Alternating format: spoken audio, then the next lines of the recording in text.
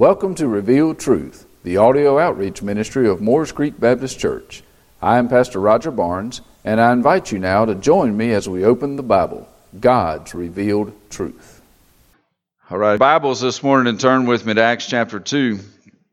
Acts chapter 2. I'd like to thank all those who helped out with the ramp yesterday, especially Punk. We went out and looked at it, and Punk got volunteered or voluntold to head up that project. I think did a wonderful job for us yesterday. I think it was about 3 hours or so. Of course, I think they'd already put in twice that much getting prepared for us, Punk and Thomas and some of those. But thank you so much for that. It's a joy to be able to go out and do something for others when they can't do anything in return for you, and do that in the name of Jesus Christ, and have the opportunity to pray with them and see joy come upon their heart because someone loves them. And we got the opportunity to do that yesterday. Thank you, church, for praying for them, and continue to do that in the days ahead. They sure need that. So, all right, with that, if you've got your Bibles, open to Acts chapter 2. Acts chapter 2. When you found that, stand with me in the honor of reading of God's Word. And we'll begin in the very first verse and read some very familiar verses like we did last week, and then dive back in where we left off. So Acts chapter 2, verse number 1, it says this: When the day of Pentecost had fully come, they were all with one accord in one place. And suddenly there came a sound from heaven as of a rushing mighty wind, and it filled the whole house where they were sitting. Then there appeared to them divided tongues as of fire, and one sat upon each of them. And they were all filled with the Holy Spirit, and began to speak with other tongues as the Spirit gave them utterance.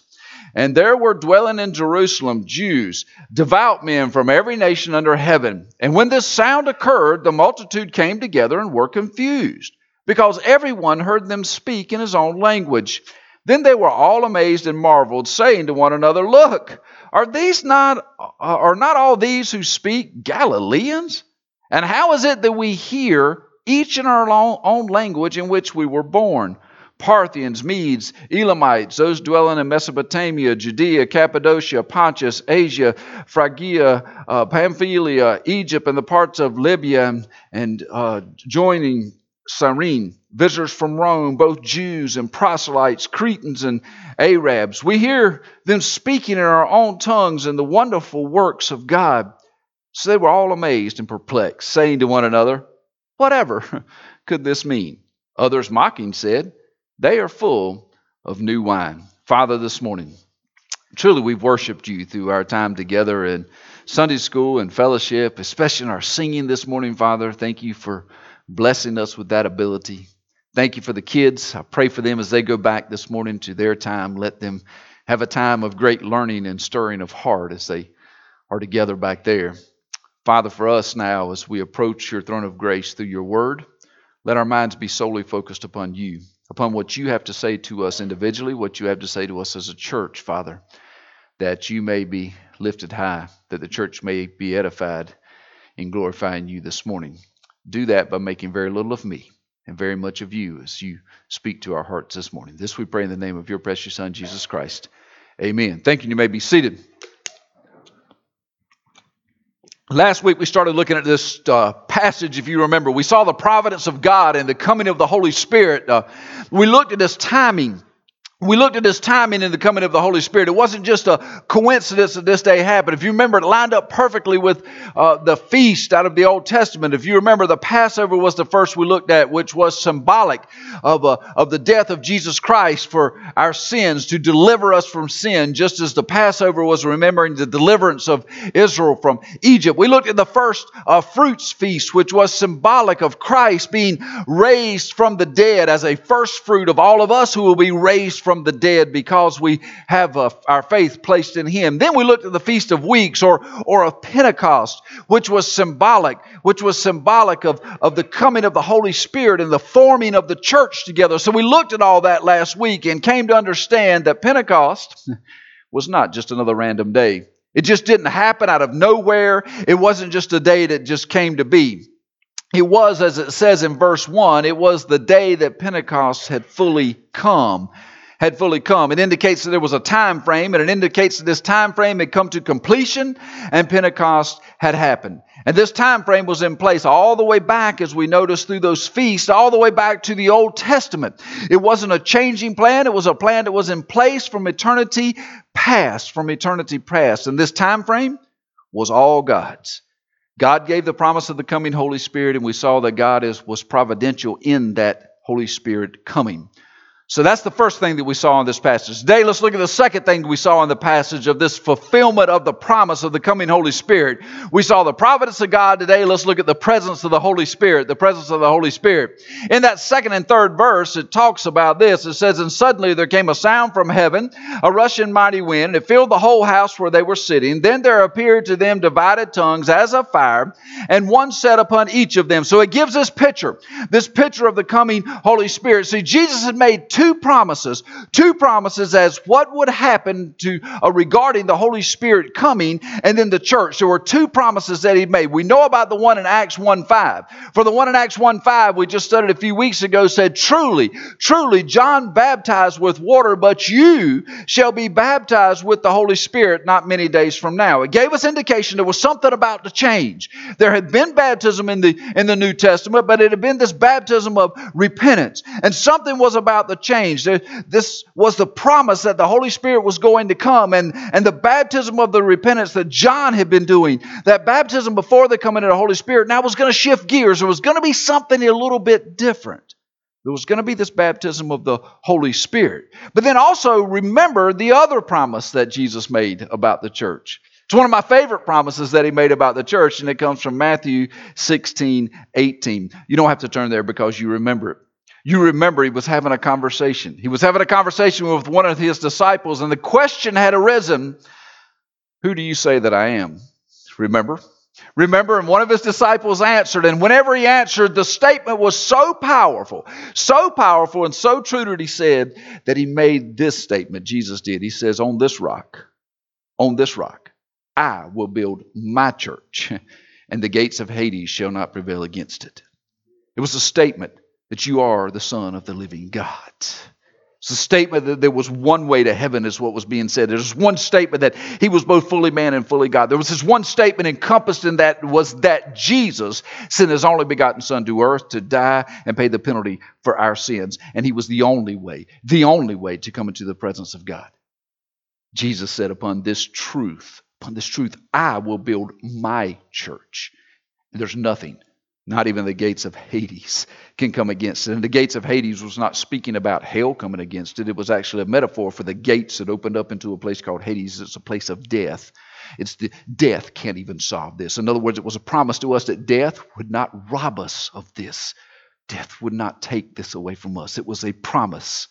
And in the second chapter of Acts, we see these two promises merging together into one reality. We see that the Holy Spirit shows up, and we see that the foundation for this church, this thing that had never existed before, was laid. This foundation was laid. Notice how the Holy Spirit's presence is described to us. Understanding the words that are used to describe this coming of the Holy Spirit helps us understand the importance. The very first word I notice as I read that second verse is it says, "and suddenly." And suddenly. Often God works in very sudden ways. If you know much about me, I like to know what's coming next. I like to feel like I'm in somewhat control over what's showing up next. I like to know what the plan is. I like to know what's laying ahead of me. But God oftentimes works in these very sudden ways. Is that an amen? Is that an amen as I see the head shaking? Many of you have experienced those sudden ways in your life, and we know that happens. You just don't see it coming. You just don't see what God's going to do showing up. And here's the church. Here this church is started suddenly by the coming of the Holy Spirit. It's not like it's been prescribed out. It's not like there was a plan written. Suddenly the Holy Spirit shows up on the day of the fulfillment of Pentecost. It shows up. He shows up. They're baptized in the Holy Spirit, and the church is started. The church is started. It started suddenly. And I got to thinking, it also reminds me that one day the church will be disassembled just as suddenly. Have you ever thought about it? Just as suddenly as the church was started at the day of Pentecost, there will come a day that it's going to be disassembled. For Jesus says that there will come a day that no one knows about, that He's going to come suddenly, in the blink of an eye, instantly, and He's going to take from this earth His church. See, there'll be no need for a church in heaven. We will be in heaven. We will be together. There will be no need for it. And one day, in the blink of an eye, all of the church is going to be disassembled and placed in the presence of the Almighty God, right there with our Lord and Savior, the master of ceremonies, the one who's going to set the table with us, the one who has led the church and said he would create it himself. We're going to be in his presence in the blink of an eye. You know, that's an awesome thought to me, that the church was created suddenly, and one day suddenly we're all going to be taken away. We're all going to be taken away. We're going to be taken away because we're his bride. He's going to come for that bride. He's going to come unannounced for his bride. The church is the bride of Christ. You know, in verse 2 there, Luke wrote that this suddenness came with a sound from heaven. And it was a sound of heaven as of a mighty rushing wind. Boy, we've got some recent recollection of mighty rushing wind now, don't we? If we really do. Notice, though, that he doesn't say that it was a mighty rushing wind. See, it's important to read not only what's said, but what's not said. No, he doesn't say it was a mighty rushing wind. He only says it was the sound of a mighty rushing wind. It was a hard-blowing, noisy wind that could have been associated with any windstorm maybe there. We definitely associate it with hurricanes in our neck of the woods. A mighty, mighty rushing wind. But think about this. Think back to the hurricane. Think about the sounds of the wind, things blowing outside and trees falling and all kinds of noise that you heard. But you have the sound, but you have no evidence of the wind. What if you heard the hurricane, yet you looked out your window and it looked like this? What if you could hear it blowing, but you didn't see anything? You see, he says that it was this sound of a mighty rushing wind. He doesn't give any indication that it was a rushing wind. You may think, well, there's nothing significant about that. But if right now, while we're in this place, the sun continued to shine and the trees continued to sit still, but you heard the noise of a hurricane, what would you say that it was? It was a miracle. Only by the hand of God would you hear it and not see it. Even though we know that you hear it and see it because of the hand of God also. But those that don't know God as God would have to stop and say, something miraculous is happening. See, I find it interesting how the Bible connects the presence of the Holy Spirit with the wind in several places throughout Scripture. God uses something that we're familiar with, something that we can wrap our minds around, something that we can understand to help us understand something we're not familiar with, that we can't see, that we can't wrap our heads around. For instance, in John chapter 3, over in verse 8, it says this. It says, the wind blows where it wishes, and you hear the sound of it, but you cannot tell where it comes from or where it goes.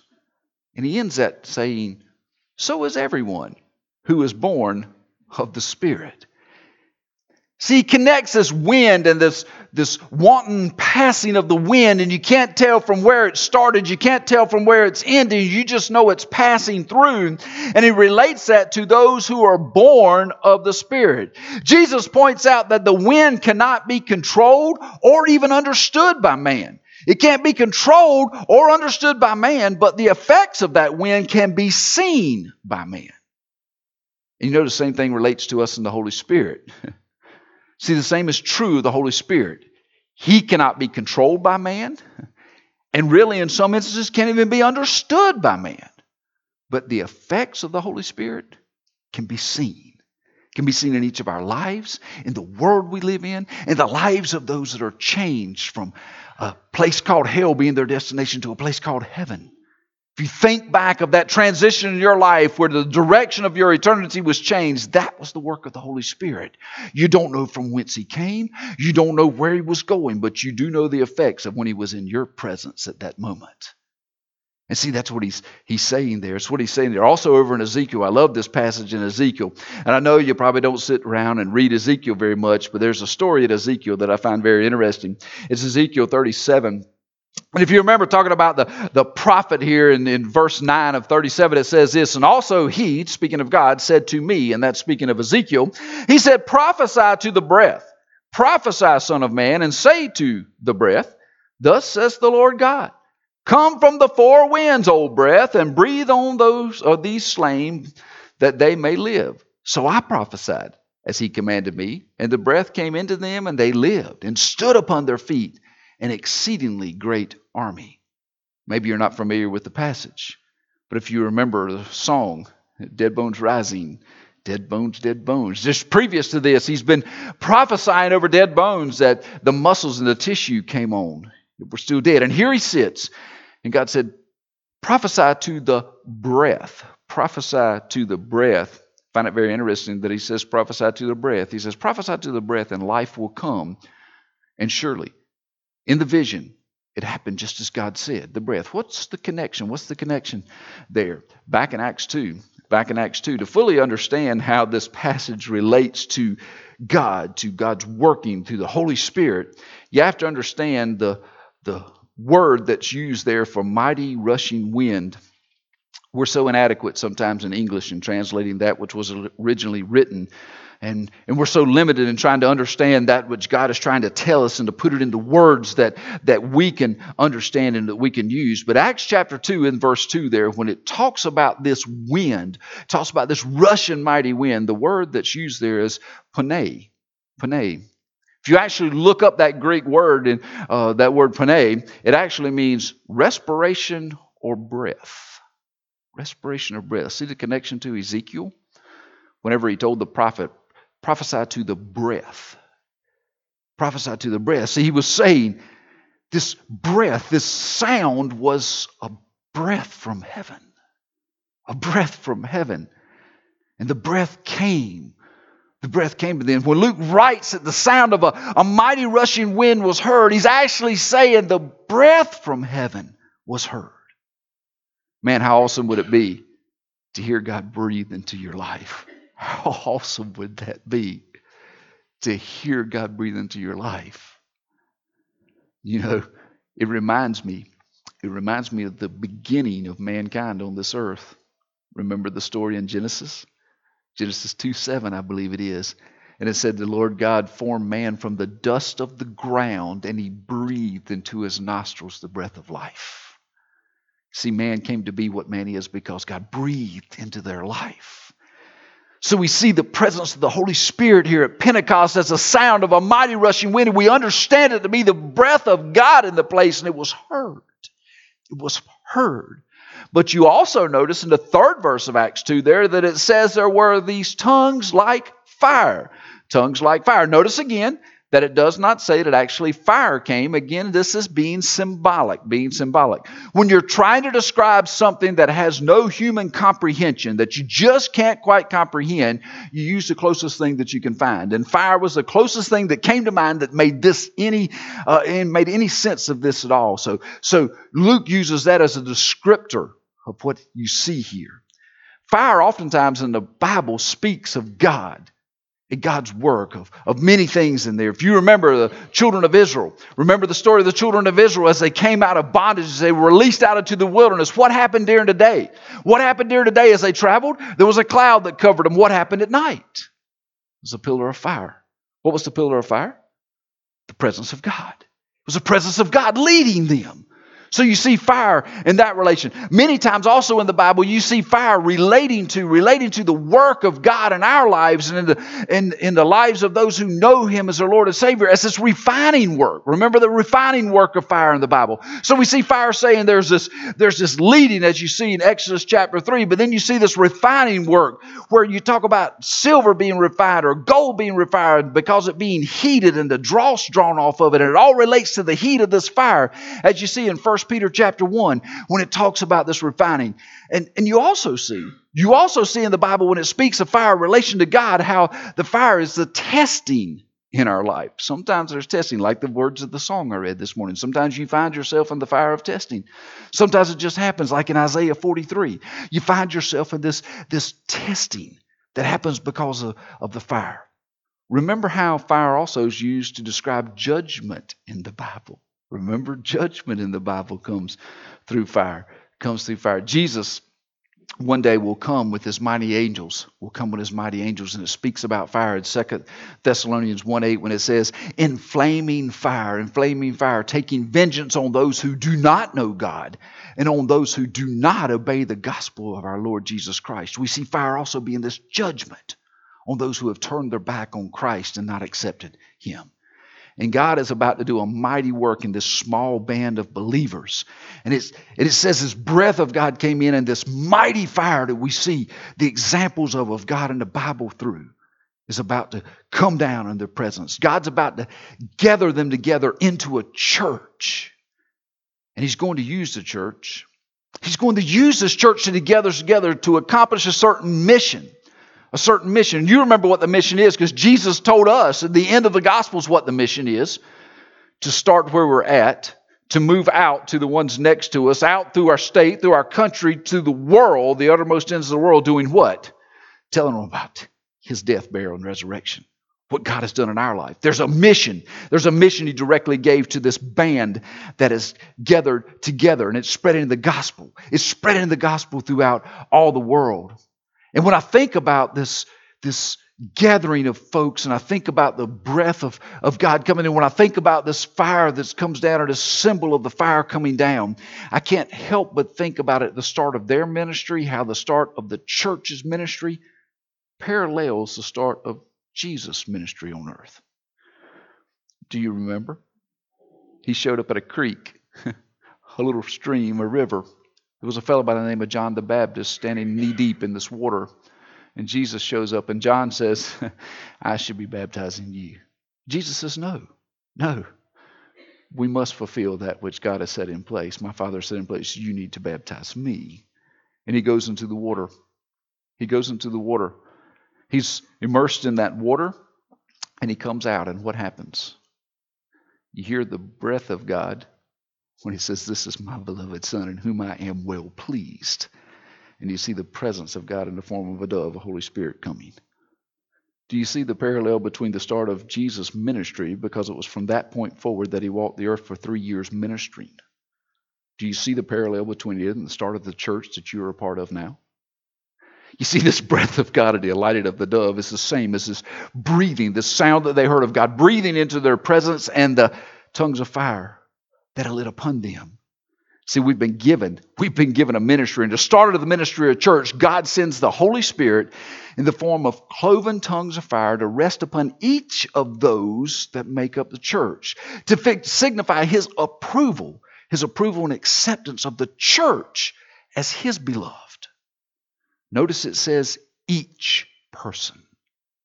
It didn't just alight on the pastor or the deacons or the heads of committees. It was each person. Each person received this Holy Spirit. Acts 2:2-3 describe for us the baptism of the Holy Spirit, as we call it in one word. For the ones gathered in the room, it happened on the day of Pentecost, some 50 days after Jesus' resurrection, it tells us. But this is not the normative, by the way, nature of the baptism of the Holy Spirit. In other words, there is no 50-day waiting period from the time that you come to know Jesus as your Lord and Savior until the time that you're baptized by the Holy Spirit. We must recognize that in Acts we're seeing a change. We're seeing a change of the times. We're seeing the birth of a church.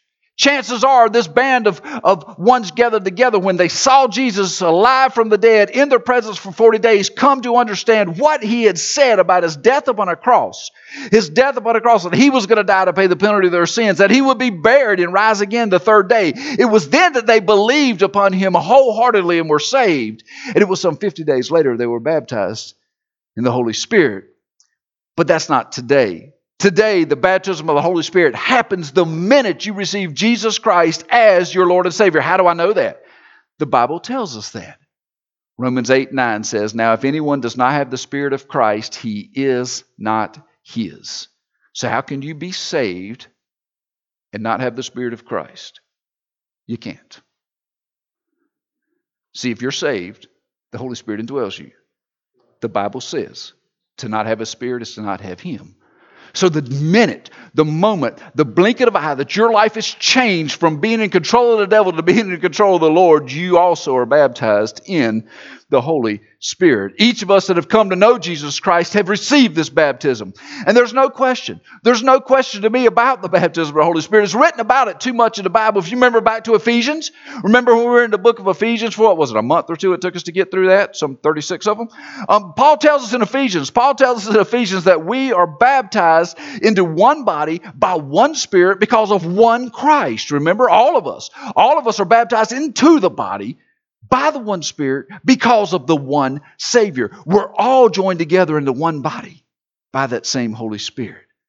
Then why is it more evident in some than others that the Holy Spirit dwells? Is it because some don't have Him? No. The Bible tells us if you know Jesus Christ your Lord and Savior, the Holy Spirit indwells you. But it's kind of interesting because verse 4 of Acts 2 explains that for us. Notice what it says in 4. And they were all filled with the Holy Spirit.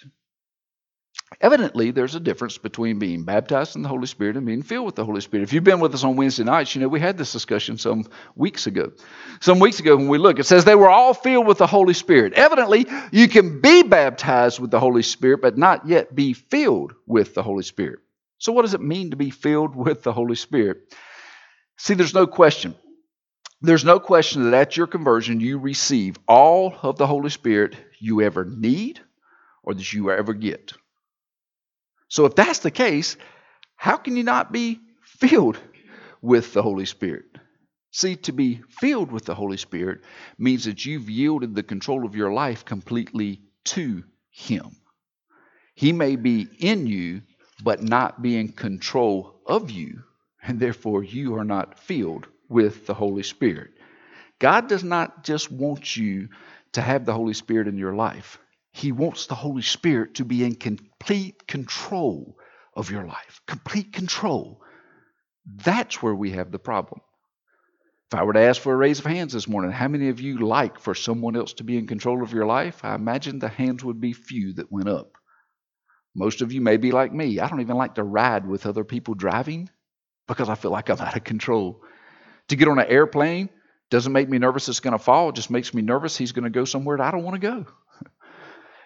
To make an appointment somewhere and just be expecting the person to show up and meet me makes me a little nervous because I'm not in control. The same thing happens in our spiritual life. Yes, we want God to be Savior. Yes, we say we want Jesus to be Lord, but we want to keep a certain amount of control to ourselves. And what happened here that demonstrated that the Holy Spirit had taken complete control over this group, and it completely filled them? In that 4th verse also it says, and they began to speak with other tongues. Well, you know as well as I do, this is a verse that people just take completely out of context and run with. I'm going to try to very quickly drop it into a context for you since we're almost out of time this morning. The word tongues here is not an unintelligible utterance of uncontrolled speech. This is the ability to speak in tongues or languages that they did not know. The word actually translated there is glossa. Glossa is the word that's actually translated there. If you look at other uses of that word, it always emphatically means language. It means language. It was with other languages that they spoke. How do we know that? A simple glance at verse number 9 will answer the question for you. Number 9 lists the ones from other countries that could understand them. It makes absolutely no sense to think we're going to make a list of other countries that suddenly could hear these guys speak if what they were speaking was complete gibberish. It makes no sense. So what happened here is they spoke in other languages. But let me ask you this. Do you have the Holy Spirit ability to speak in other languages yourself? Some of you think I do because of some of the things I say from up here, but it's not. It's supposed to be English. Sometimes it just doesn't come out that way. But does it mean if you can't speak in other languages that you don't have the filling of the Holy Spirit? No. Don't write into the text what's being said here. This is not the normative. This is not the normative mode of knowing you're filled with the Holy Spirit. It's the evidence that you are filled is not the speaking in tongues. The evidence that you're filled with the Holy Spirit is the fruit of the Spirit. Have you ever noticed the fruit of the Spirit does not contain the fruit of tongues? Ever noticed? If you go read that, you'll be searching that this afternoon, I hope to find that. But the evidence is actually the fruit of the Spirit. Paul tells us in Ephesians 5 and 6 what it means to be filled with the Spirit. We won't read it. You go home and read it. But it tells you things like we're to worship. We're to be thankful. We're to be loving. We're to be submissive. We're to be obedient. We're to be good parents, if you remember. We're to be good spouses. It goes through and says we're to be excellent workers. There's a whole list of things that should come out, should show that you are indwelled and completely turned over and filled with the Holy Spirit. Speaking in tongues is not one of them. Here, it was used for a very particular purpose. He relates it to what he said, actually, Paul does, in Colossians 3:16. He relates to being filled with the Holy Spirit to Colossians 3:16 when it says, let the word of Christ dwell in you richly in all wisdom. When he speaks about this filling of the Holy Spirit, it comes through the word indwelling you richly. See, if the word is completely in you, what comes out of you? The word. And it comes out in the actions, it comes out in the thoughts, it comes out in the speech. In this particular moment, God was using them for a particular thing we'll see in just a second very quickly. He says to be filled with the Spirit means you're filled with His Word, and having the fruit of the Spirit is evidence of a life that causes exactly what the presence of the Spirit in Acts 2 did in their life, this fruit of the Spirit. So we've seen the providence of God, we've seen the presence of the Holy Spirit very quickly. Let's look at the ponderance of the people in this verse so we can tie these knots together for you. Acts 2, 5 and 6 starts us off and it says, and there was dwelling in Jerusalem Jews. They were devout men of every nation under heaven. And when this sound occurred, the multitude came together and were confused because everyone heard them speak in his own language. Now we're going to get down to why were they speaking in different languages? See, there was this great crowd of Jews. There was this great crowd of Jews that had gathered together in Jerusalem. Why?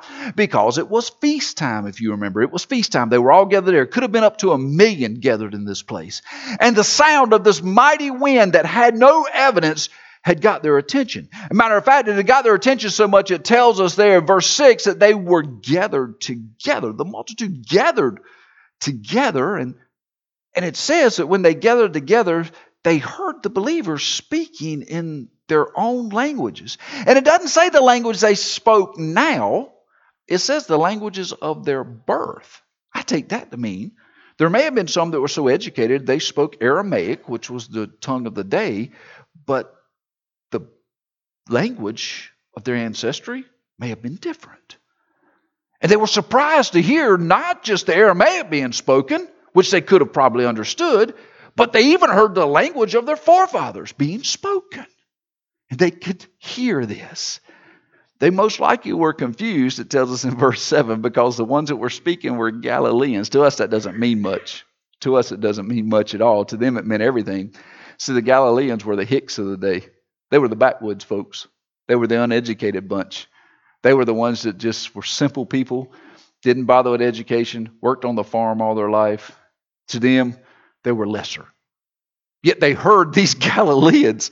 They heard these Galileans speaking. And the thing that's so amazing, it says there in verse 8, how is it that we hear each in our own language in which we were born?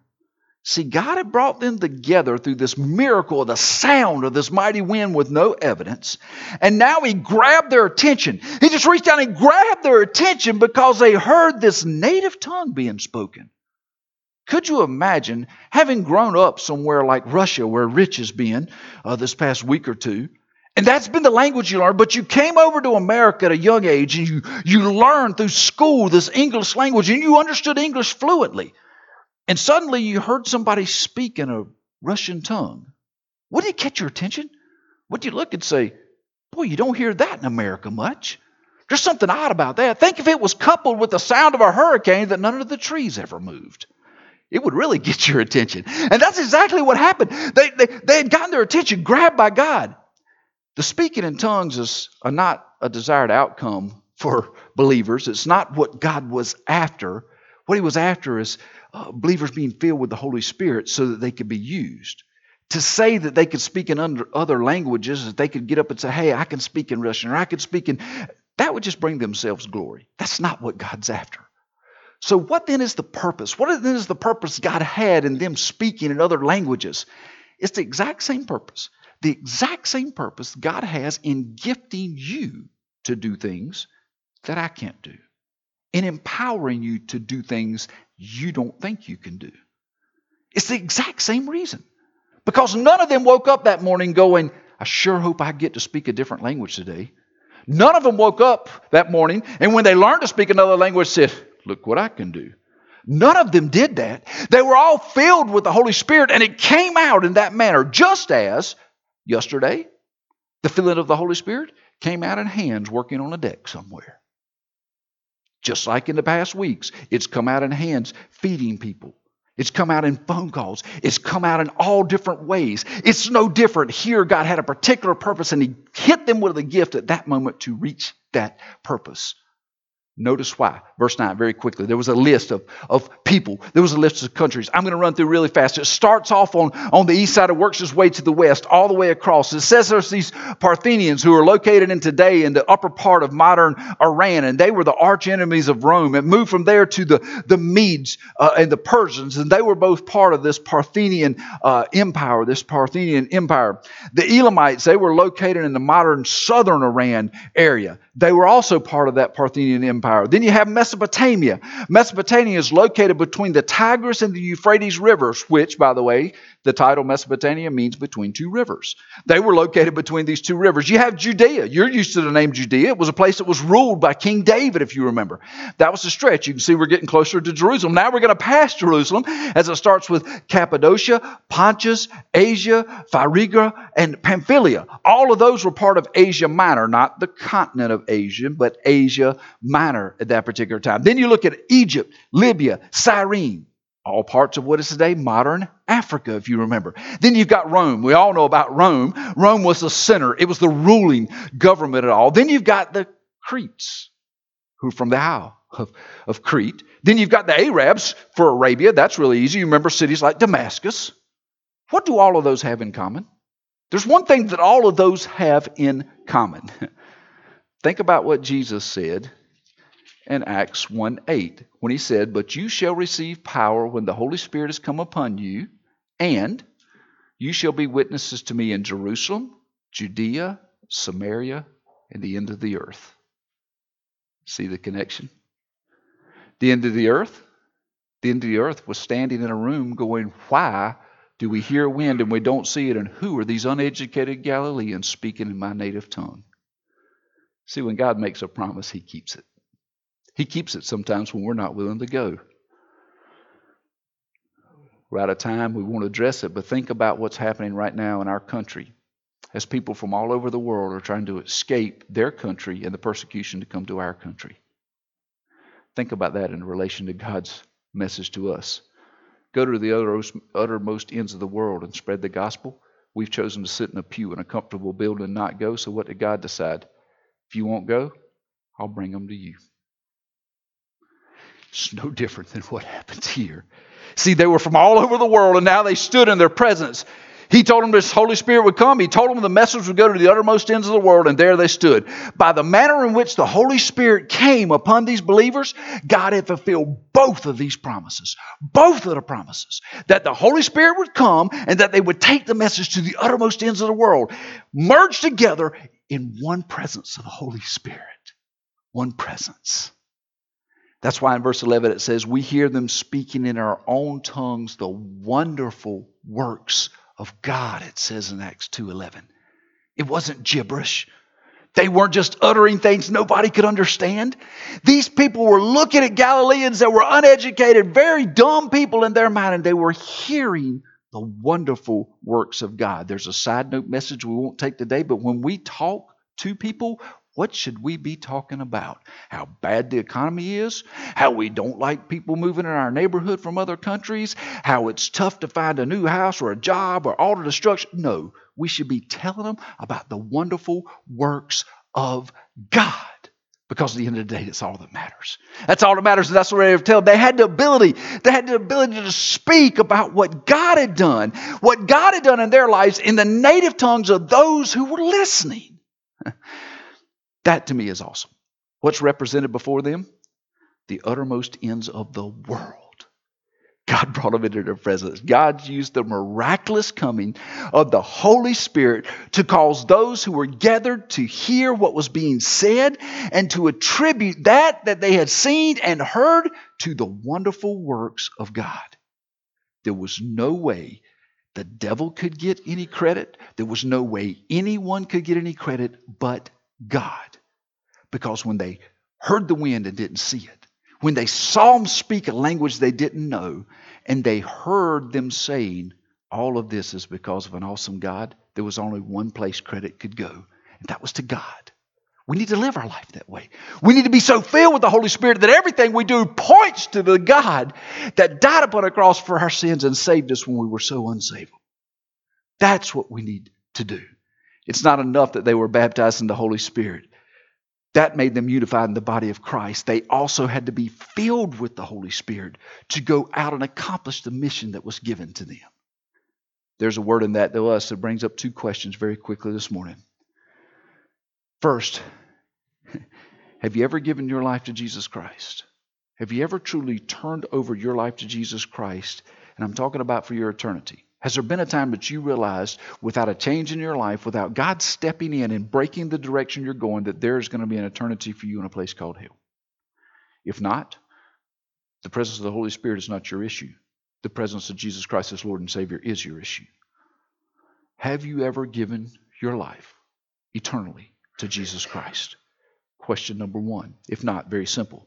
You recognize that you're a sinner in need of a Savior. You recognize that we all have sinned and come short of the glory of God. You recognize that God sent his only begotten Son because he loved you so much to die upon a cross for your sins. You recognize the fact by saying, yes, he is the only way, and confessing with your mouth what you come to believe in your heart, which is that he died for your sins, that you are saved. You follow that with baptism. Baptism baptizes you into the church. It's a symbol of the baptism of the Holy Spirit. That's what it takes to get step one and question one answered. But then there's question two. For those of you who can answer with beyond a shadow of a doubt, yes, I know Jesus Christ is my Lord and Savior. Yes, if there is no tomorrow, my eyes will open looking my Savior in the face in a place called heaven. Yes, there is no doubt in my mind or my heart that heaven is my destiny for all eternity. For those who can answer that question, yes, here's the question for you. Are you filled with the Spirit? Are you? Don't give me lip service, because lip service is not how it's answered in the Bible. How is it answered in the Bible? Fruit. Fruit. Not excuses. Not exceptions to the rule. Not any of those things. Not even speaking with tongues. It's fruit. You say, well, Pastor, you're not to judge. No, but it can be a fruit inspector because the Bible tells us what the fruit is. I don't need to judge your life. I've got a busy enough time judging my own. But where's the fruit? Church, it's time that the church be so laden with fruit that the limbs are bowed low to the ground so those that don't know Jesus can pick it so they can come to know Jesus. Where's the fruit? You see, because the object of Christ dying upon a cross is not just that you might spend eternity with him forever in a place called heaven. What is the object?